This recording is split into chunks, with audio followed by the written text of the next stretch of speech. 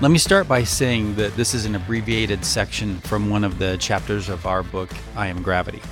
And this one is on the element of veracity, which means the habitual pursuit of and adherence to truth, which you may have noticed is not doing so well these days. Most of the time I'll be reading, but I'll have the occasional riff or even set things up a little differently because reading isn't always like talking to somebody. The goal isn't just to be informative here. Our hope is that you see things a little differently just by listening, a little more deeply, and that you live with a little more gravity.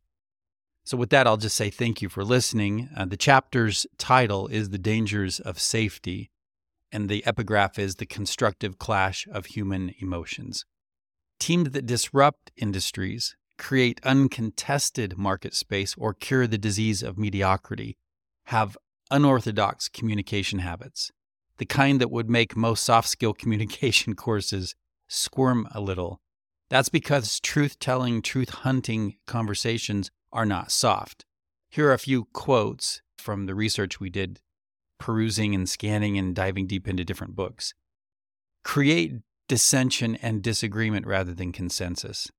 Decisions are made well only if based on the clash of conflicting views. It is the only safeguard against the decision makers becoming the prisoner of the organization. You need storms. If every day is sunny and it doesn't rain, things don't grow. And if it's sunny all the time, if in fact we don't even ever have night, all kinds of things don't happen and the planet dries up. You need executives who argue and debate, sometimes violently, in pursuit of the best answers. Phrases like loud debate, heated discussions, and healthy conflict peppered the articles and interview transcripts. The entire management team would lay itself open to searing questions and challenges. Depart from the conventional logic robustly and scrutinize every factor. Or the last one, if your disruptive product or service is not yet good enough and your team seems enthralled, raise a big red flag. If your team assures you that you'll succeed because the new venture fits your company's core competence, tell them you can't deal in fuzzy concepts. Heating things up doesn't come naturally to most of us. Culturally, we spend a lot of time in educational ceremonies, cooling down conversations and keeping things upbeat. No one wants to make waves in the pool of shared meaning. 61% of the people in one of our surveys said they need a lightning rod to get a little debate started and a surge protector once it starts. And that balance is hard to strike. So let's be clear about psychological safety, which at first appears to be the haven from debate, conflict, and emotional clashes. Doesn't true safety mean it's okay to be annoyed with bureaucracy, bored by average products, frustrated when we fail, aggravated by bad policy, alarmed by people being content, uneasy with company politics, or impatient with slow budget approval when an opportunity is slipping away, and to passionately express it? Aren't those emotions sometimes precisely how broken things get fixed and revolutions start? Activists don't march on Washington with picket signs of mild irritation.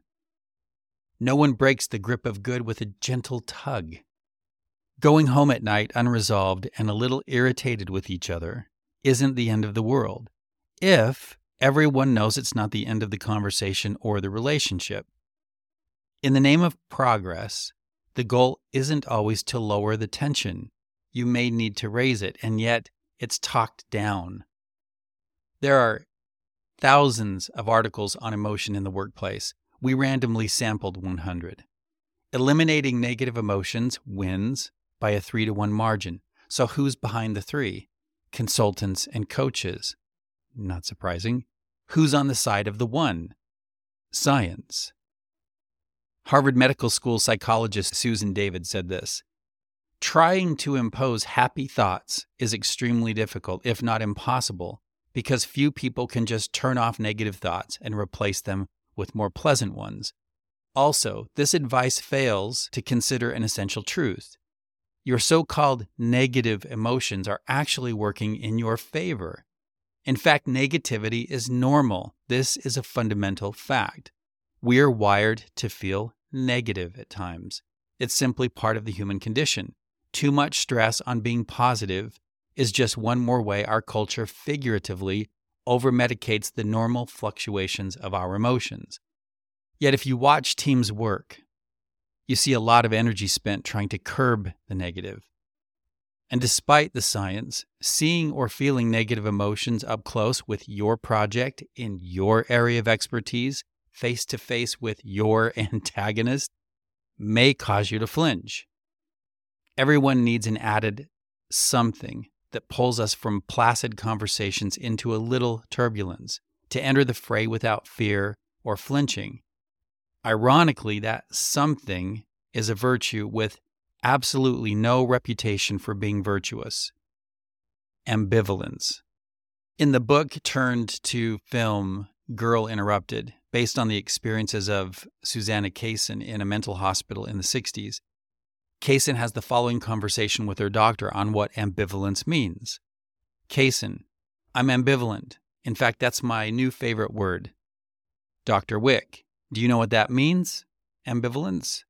Kaysen: I don't care. Dr. Wick: if it's your favorite word, I would have thought you would.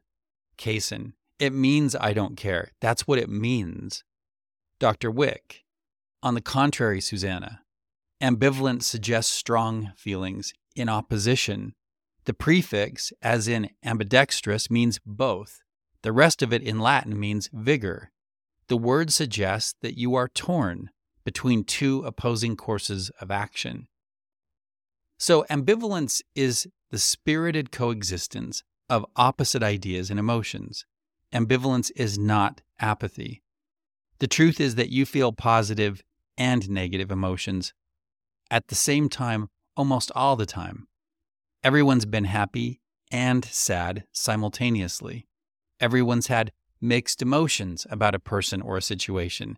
Maybe your first promotion was exhilarating and frightening. Maybe you admire and clash with a particular coworker. Ambivalence is the emotional and mental range of maturity to see and feel both sides of ideas or issues.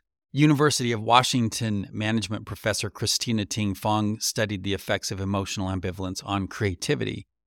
And in one test, Fong had participants recall an emotional event in their life when they felt happy, sad, or both, which was ambivalence.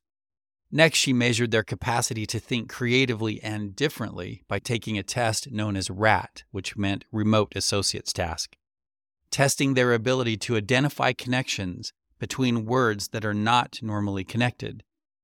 Those who scored highest in ambivalence scored highest in RAT. And she said one natural implication of these findings is that managers should attempt to induce emotional ambivalence, for example, bravery and fear, trust and trepidation, assured and nervous, in their employees to increase creativity. Multiple studies across universities found that ambivalent people are more deliberate and work harder at processing information from every angle. As F. Scott Fitzgerald wrote, the test of first-rate intelligence is the ability to hold two opposed ideas in mind at the same time and still retain the ability to function. The functioning, Fitzgerald so elegantly writes, isn't as easy to do as it is to say. If there's ever a time you need to be at ease with the "and" of ambivalence, it's in a startup. As you live through the crucible of testing and retesting your creations while standing on the edge of a financial cliff, trying to figure out if you're securely in the middle of something great or fooling yourself deep into the abyss, ambivalence gives you a wider view of where you are. At times it may be both. You can't afford to feel only one way about your business. Isolating a single strand of emotion and barricading it from all other emotions is either immaturity or naivete, and it's costly. Or if you're further down the road than startup mode, letting ambivalence disrupt the current company narrative feeds healthy discontent so you don't suffocate from success. Our next story is the former. 20 years ago, we thought we were onto something big, and afraid we weren't. Our gut feeling was that we had the thread of something great, but that overall it wasn't. Under financial and peer pressure to be bold and sure, we were ambivalent when everyone else on the team craved confirmation. So in a late-night meeting that decided the fate of the product, even though we didn't know it at the time, one person stopped the conversation. He said, "Time out. Do you guys even like each other?" Speaking of me and Dave, who's the co-author of the book. "We do." So we were curious. We asked why he was asking. Well, he said, "Because you argue so passionately against the other's point. Then you flip positions. You even make your own point and then turn around and disagree with the very point you just made. One minute you're confident, the next minute you're apprehensive. I don't know what we're doing here. How are we supposed to make a decision?" So he requested a 15-minute break, and I still remember him saying, "I just need a reprieve." He changed his mind the next morning. The back and forth was in control. It was productive and passionate, though ambivalence doesn't look that way if low intensity is what you're used to or it's what you're hoping for. In the end, our company failed. But that thread that we felt earlier survived and led to this book. The ambivalence of "and" was honest and accurate, but it was not easy. Ambivalence is intense. Just how intense to be safe and productive is the question. A study by 2 Harvard scientists at the dawn of the 20th century and a few brave early century mice set that answer in motion. At Harvard's psychology lab in 1908, researchers Robert Yerkes and John Dodson built an experimental passageway for mice. One passage was painted white and brightly lit. The less easy path was painted black and dimly lit. If the dancers, as Yerkes and Dodson called the mice, chose the brighter passage, they traveled shock-free back into their cozy little nest. If they chose the darker passage, dancers received a shock, making the bright passage the best way to travel, but counter to what mice like. Mice are nocturnal, they feel safer in the shadows, and the bright passage was not instinctual. So the researchers gave each dancer 10 tests daily until the bright passage became the route of choice for 3 consecutive days. The primary way Yerkes and Dodson controlled the dancers' behavior was by adjusting the intensity of the shock from weak to medium to strong. In the first round of experiments, weak shocks made no difference to the dancers. They went wherever they wanted. Next, they upped the ampage to medium. Suddenly, the mice were making the right choice, and they made it faster. So, if a medium shock was good, then strong must be great, right? Not at all. Strong shocks were better than the weakest, far worse than medium. The intensity had to be just right, and so what became known as the Yerkes-Dodson law for dancers and humans alike, behavior optimizes at a Goldilocks intensity. A century after Yerkes and Dodson, Columbia University's Peter Coleman conducted his own intensity experiments. He just swapped mazes for conversations, and his team recorded 500 conversations between people who strongly disagreed on touchy topics like abortion, affirmative action, a political ideology, climate change, etc. After each conversation, some of which made it to the end of the allotted 45 minutes and some stopping before the conversation got even worse, Coleman asked the conversationalists to mark and label their emotions from a timed recording on a conversation map. And the dialogue maps showed a vast array of emotions, not just a simple few.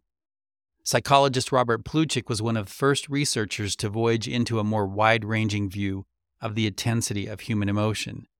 Over decades of study, Plutchik found human emotions occur as sophisticated, mystifying mixtures of core emotion. And like most psychologists of his day, he initially saw negative emotions as just a defense mechanism, purely negative.